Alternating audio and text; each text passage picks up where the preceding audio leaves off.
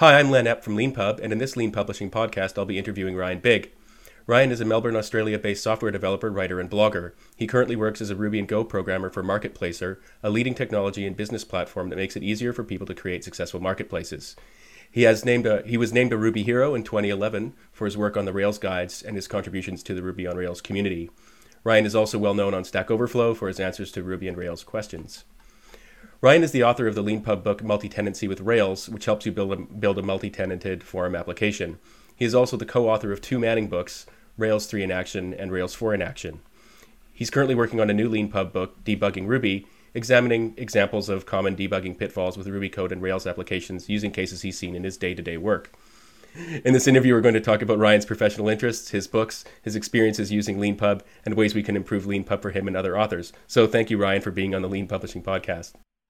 No worries. It's good to be here. Thanks. So I usually like to start these interviews by asking people for their origin story. So could you maybe tell me a little bit about how you first became interested in software development and how you became a developer? Yeah, sure. I've always been interested in computers as far back as I can remember. First computer that I accurately remember, I think, was a Commodore 64. We played Paperboy on it. And then, so you had to insert the cartridge and type run or load or whatever it was, and then play the game that way. So I've always been around computers. And then Dad was doing he's doing this kind of invoicing system for his work as a photocopier technician, building it in a language called Clipper. And he found this function of Clipper that lists music. So he came to me with this manual, this big binded manual thing, and said, look, this lets you play music. And he showed me, like, if you type play 70, it would play a note, and then you play 75 and it would play a higher note. And so we just made music. I was into music at the time, and we made music using Clipper, and that was my first experience with programming. And then I did HTML and CSS probably when I was 9 and 10, and I've been doing web really ever since. And I enjoy it. It's interesting. You're always learning new things. There's always new technologies. Like, you've got Go coming to the fore now. Elixir, Ruby was the cool kid back before, and now it's kind of it's getting to the enterprisey. Yeah, everyone's done Ruby kind of level.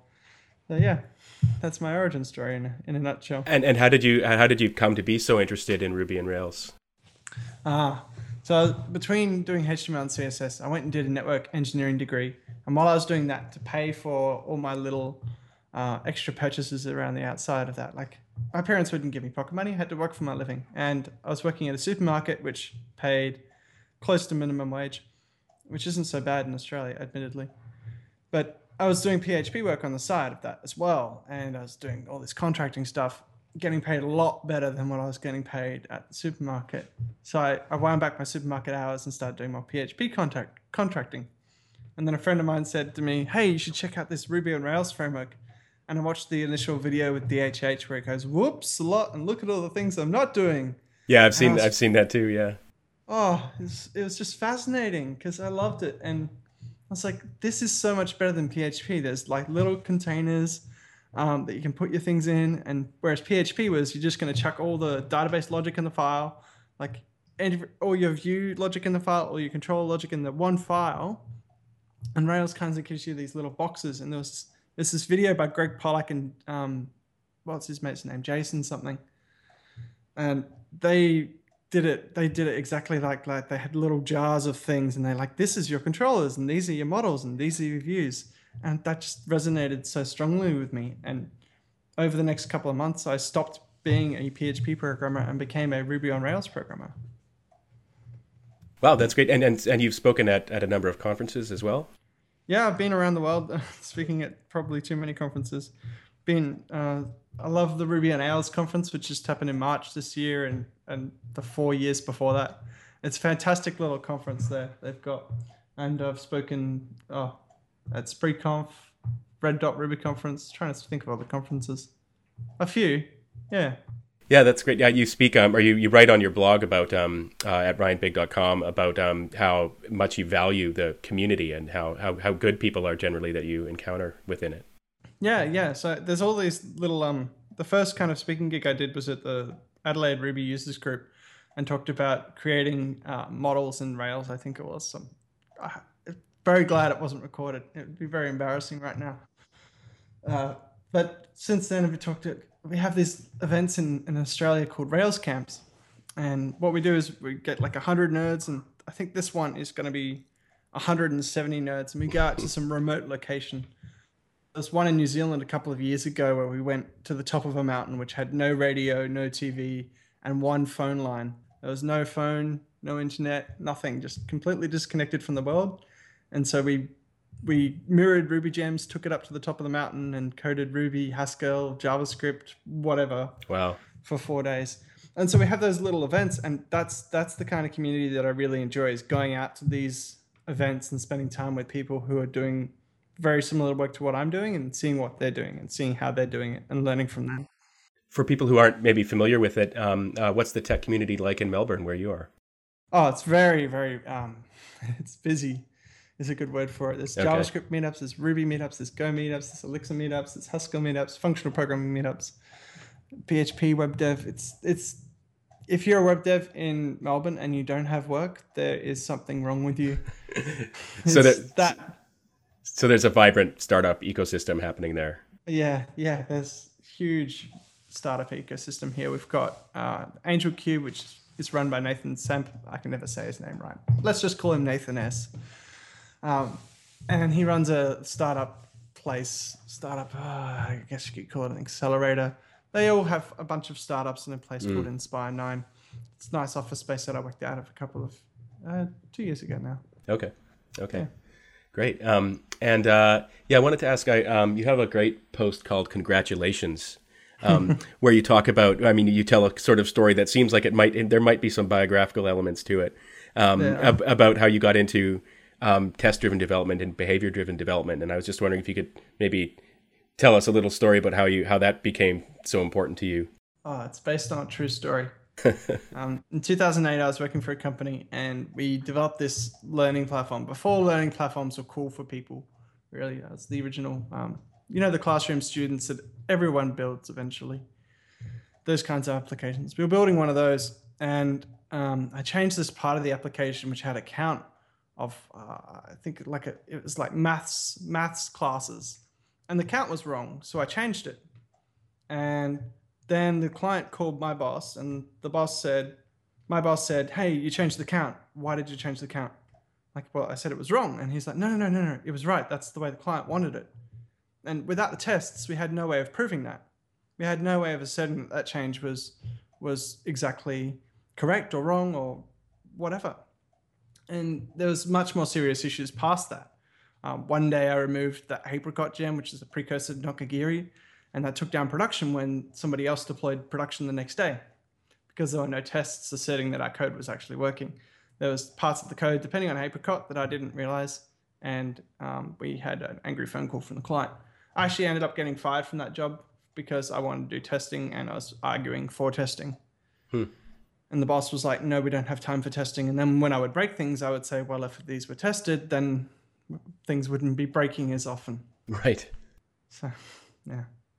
And is it? I remember the sort of, and the second part of the story was that you went to another place, Yes. and there you successfully convinced them to use testing, or they already were.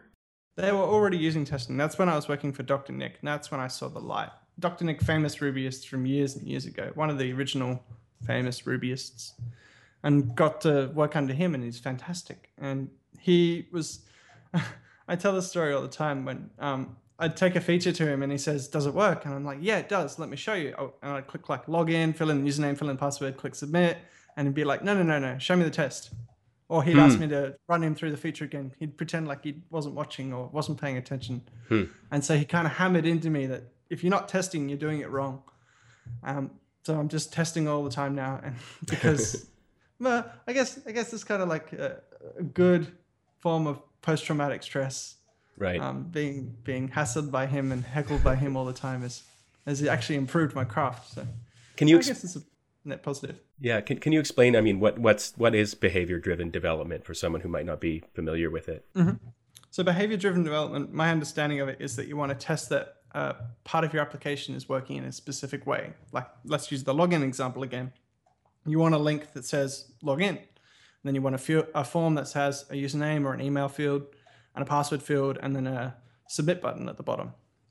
You want to make sure that when a person enters a valid username, valid password, and they hit the submit button, they can log in. So that's the behavior that you're testing.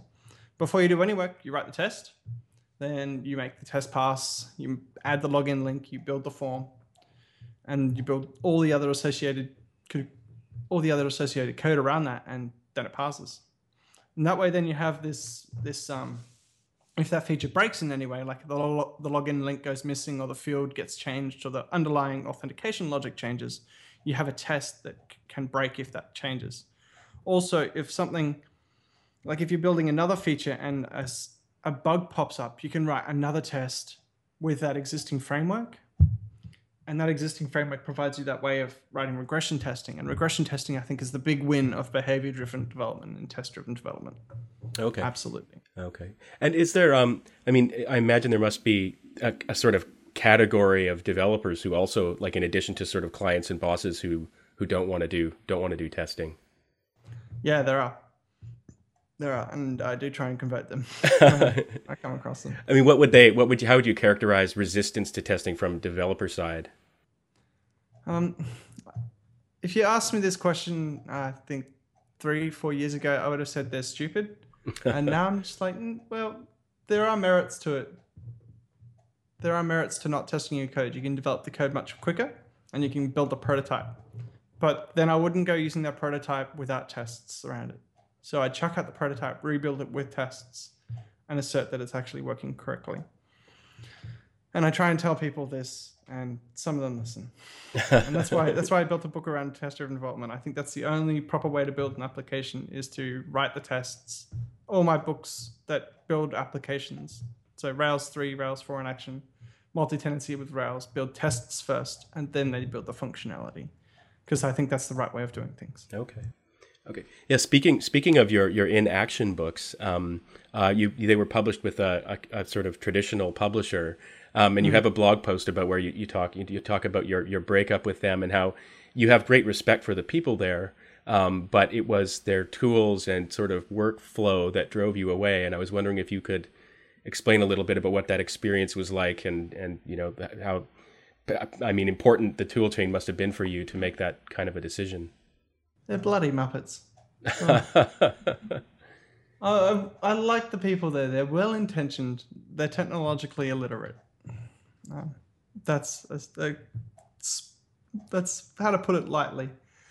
The tool chain was writing in DocBook, which is XML. And so I was handcrafting XML. So to start a paragraph or to start a book, you'd have a book tag. And then inside that, you'd have a chapter tag. And inside that, you'd have a section tag.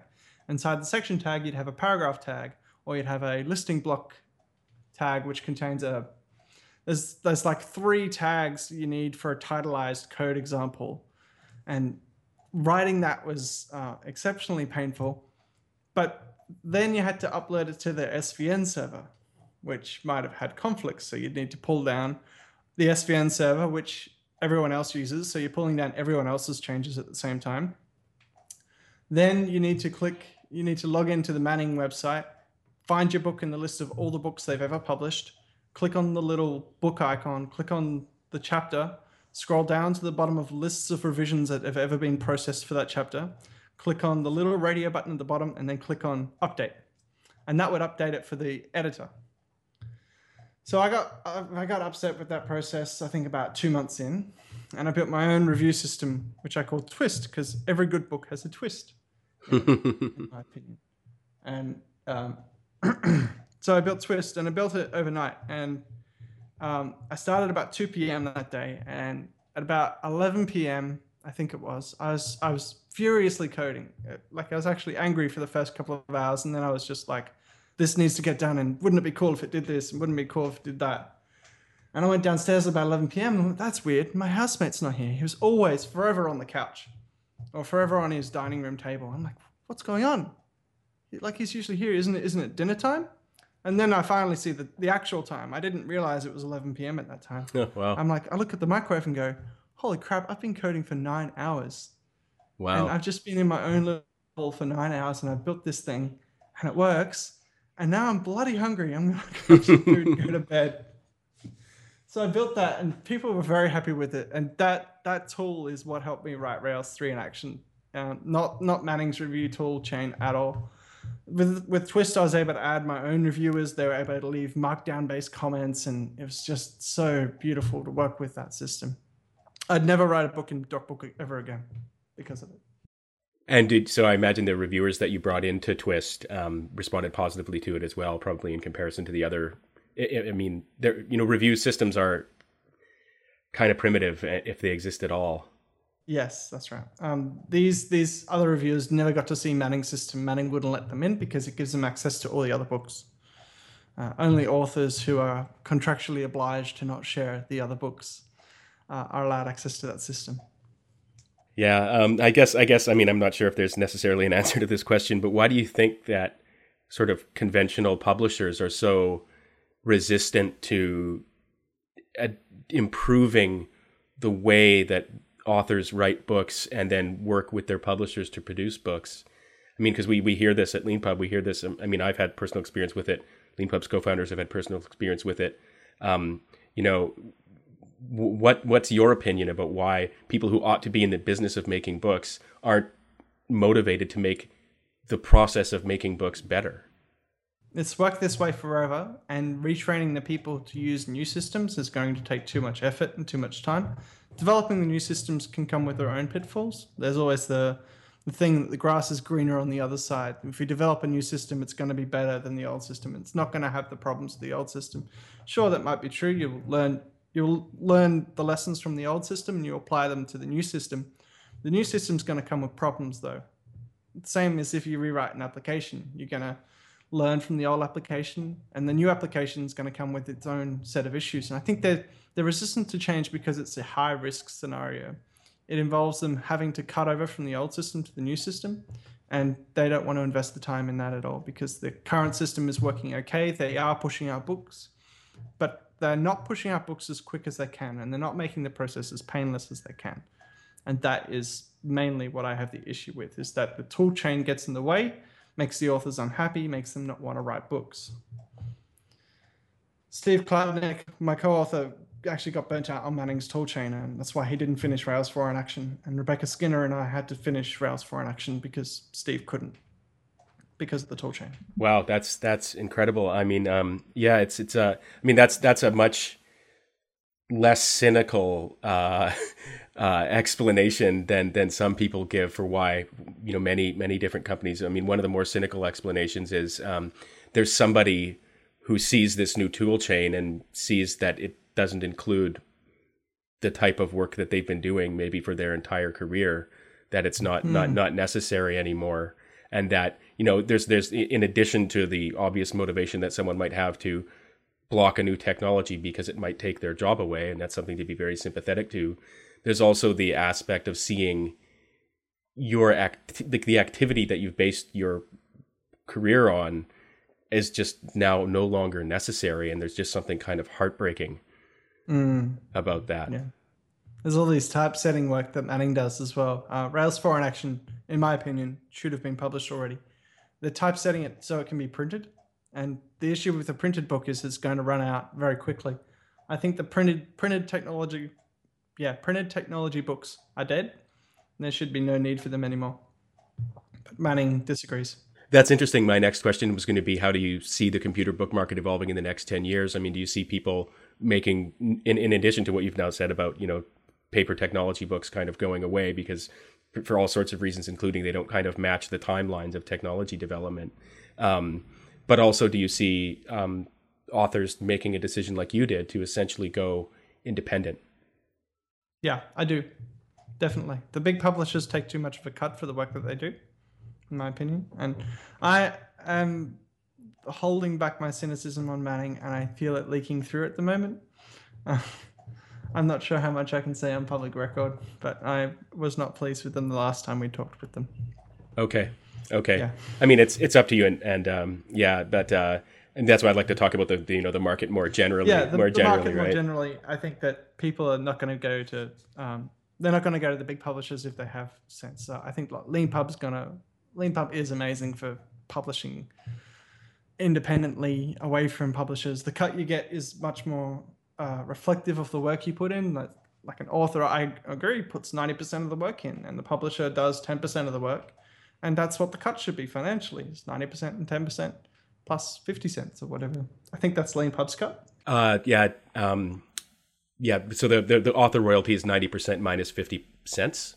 That's it. And then, we've got, fees and stuff like that. But yeah, that's the royalty rate. And yeah, we do feel it at least reflects, the amount of work that an author puts in, especially if they're self-publishing and managing all the other processes as well. It's interesting. I was talking to someone the other day who was saying he's an academic, and he was saying in the sciences, and he was saying that he went away from academic publishing partly because his academic publisher wouldn't even do the formatting anymore. What? Yeah, that he was being asked to do the formatting for his own book. And I remember I was at this thing called Book Expo America a couple of years ago. It's like the big publishing industry jamboree in New York City every year. And Guy Kawasaki was giving a talk. It was like this one kind of, this panel on self-publishing that everyone was a little bit trepidatious to go into. Not him, obviously, and not people who are into self-publishing, but the sort of regular attendees. And he said, look, the last time I spoke with, a publisher about publishing my book, they said, so how are you going to leverage your Twitter following, to maximize sales? And he's like, well, what do you mean? Like, how are you going to market my book should be the question, not how am I going to market my book? And then he went off and wrote a book called Ape about self-publishing.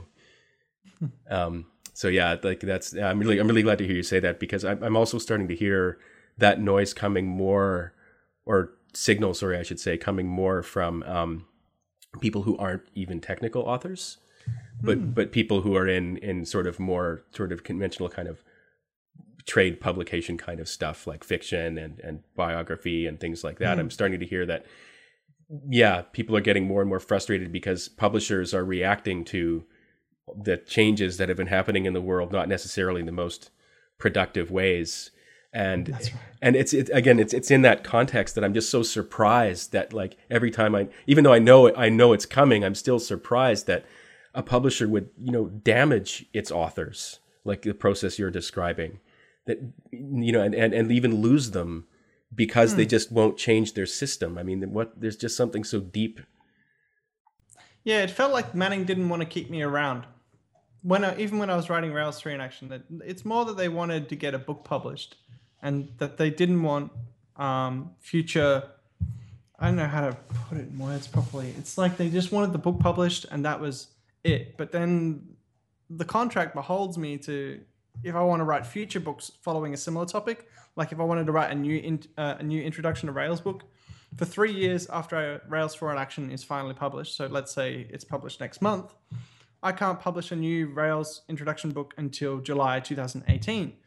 So in a way, they want me to write the book and publish a book, but then they don't want me to write another book. And they're not doing anything to keep me there.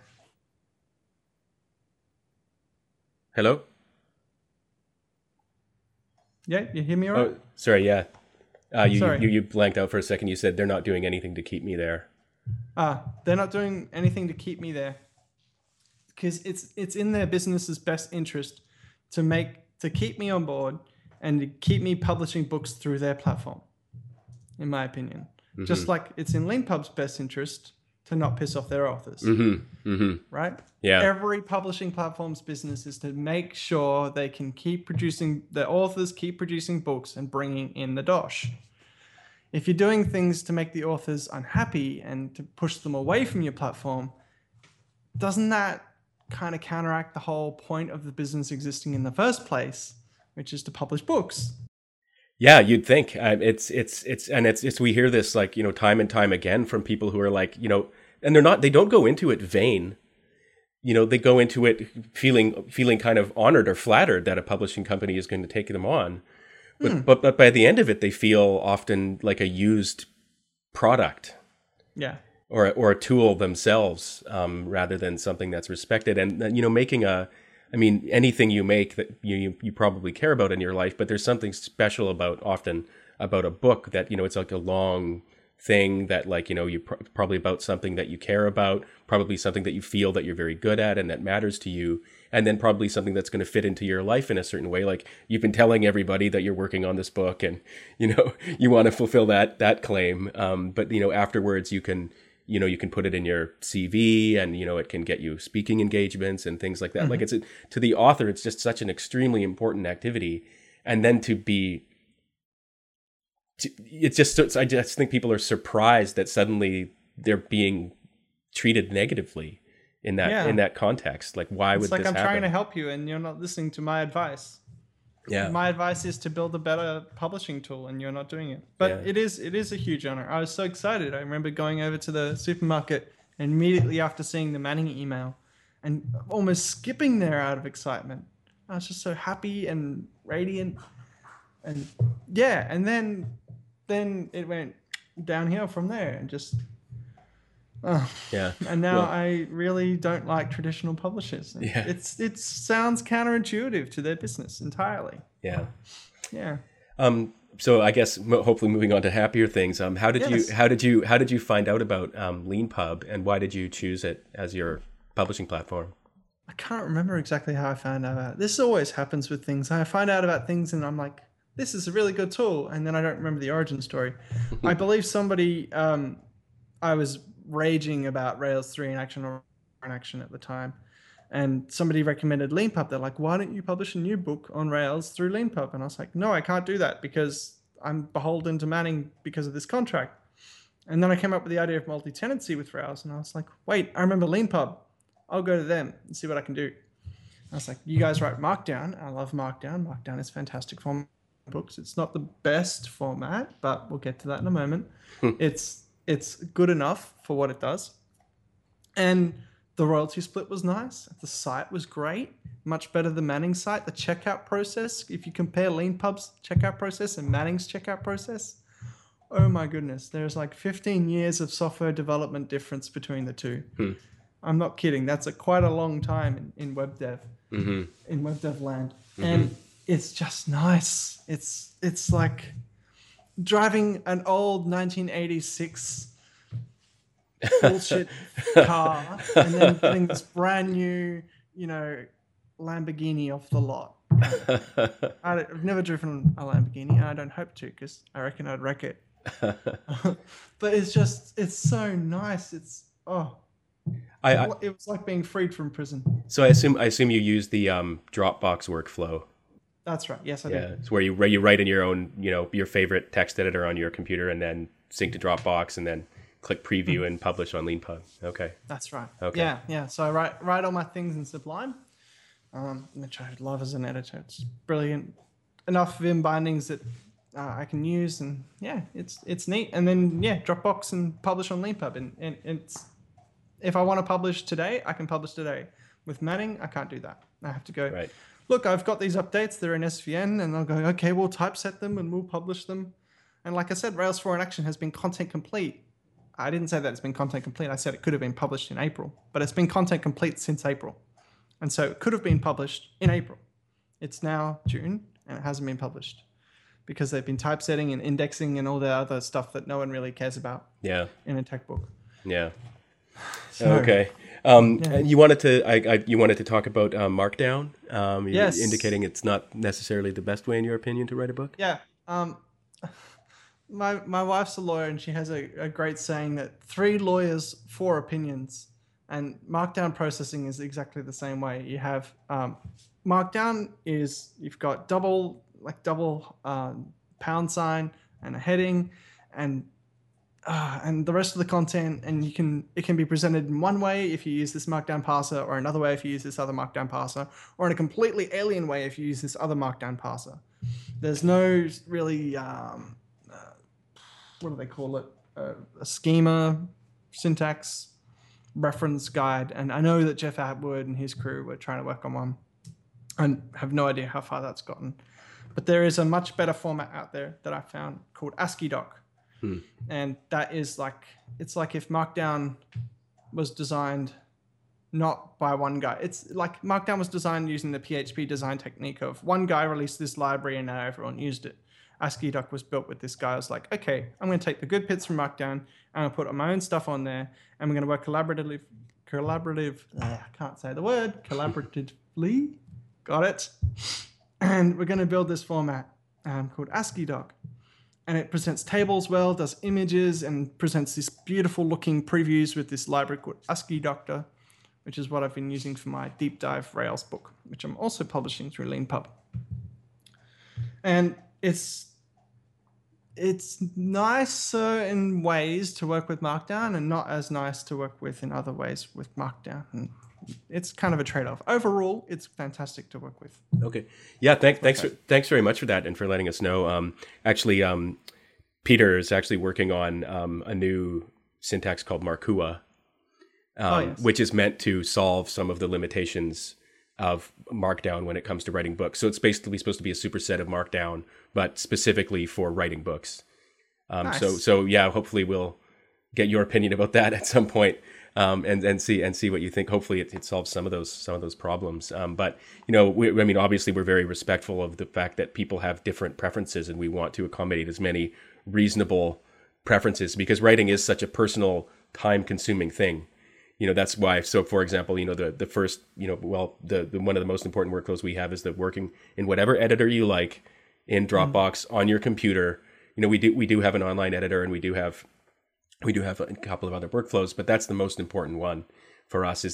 Most important thing for us is that people are as happy as they can be. And we want it's just like anything else. You kind of want, when a carpenter is hammering away with his hammer, he shouldn't be thinking about the hammer. The hammer should just be an extension of what he's trying to do.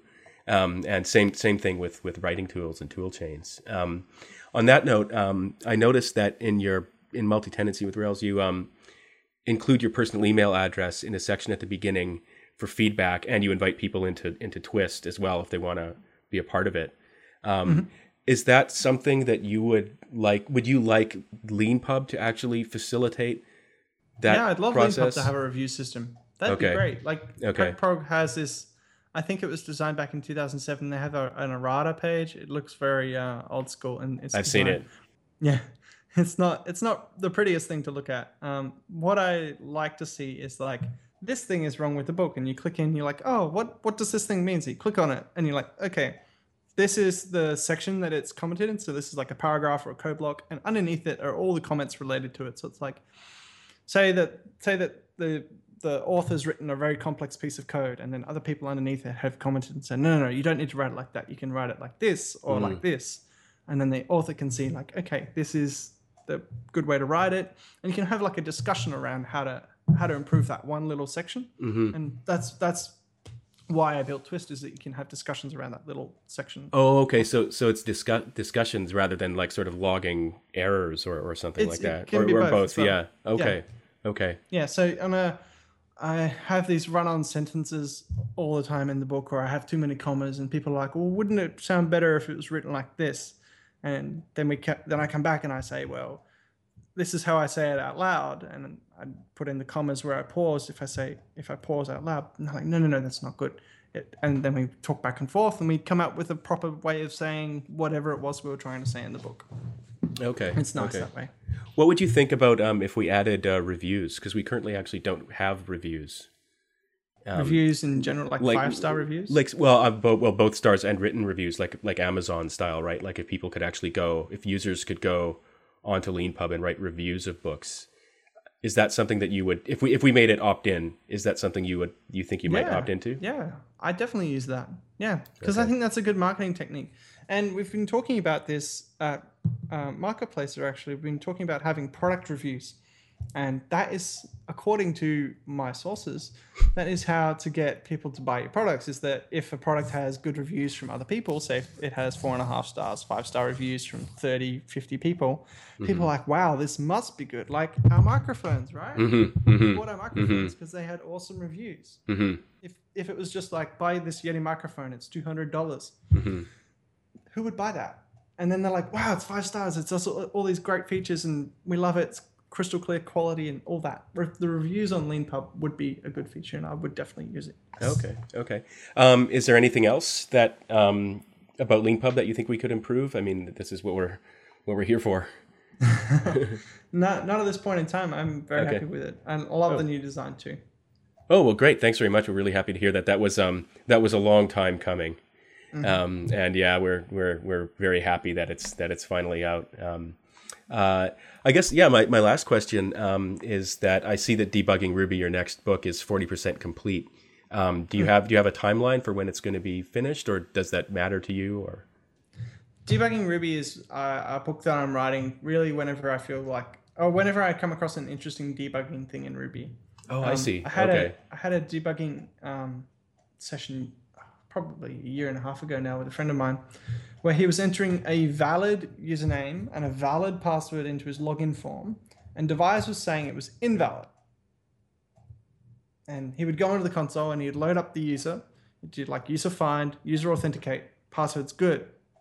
So what was going wrong? Well, if you want to find out, you read Debugging Ruby, that last little chapter, the Devise bug, and it walks you through exactly what was going wrong in that, and any kind of little interesting debugging stuff and debugging tips. And yeah, so Okay. when I think of something to put in the book, I just put it in the book. That's interesting. We actually had here. I was doing a little bit of internationalization yesterday, and we had a really funny thing happen where we got a Norwegian translation so that we could have so an author can have a Norwegian landing page if they're writing their book in Norwegian. And when you localize in YAML, right? And the 2-letter code for Norwegian is NO colon. And so everything was blowing up, and it's because it was reading it as a Boolean value rather than a string. Yeah. Like it was no. And it was like my first instinct when it was breaking was that's probably the problem. And I'm not a developer. I just do like, little things here and there. And one of my colleagues was like, no, it can't be that. It can't be that. It can't be that dumb. Yep. No, and yes are reserved things in YAML, and they Yeah. will mean true and false. Yeah. Yeah. And nobody knows that except people who've been bitten by the bug. Yeah. Maybe I can Yeah. chuck that in the book. If you wanted to. Anyways, I just wanted to say thank you very much for participating in the Lean Publishing podcast. We really appreciate it. And thanks for being a Lean Pub author. No worries. Happy to talk to you today. Thanks. Thanks, Len.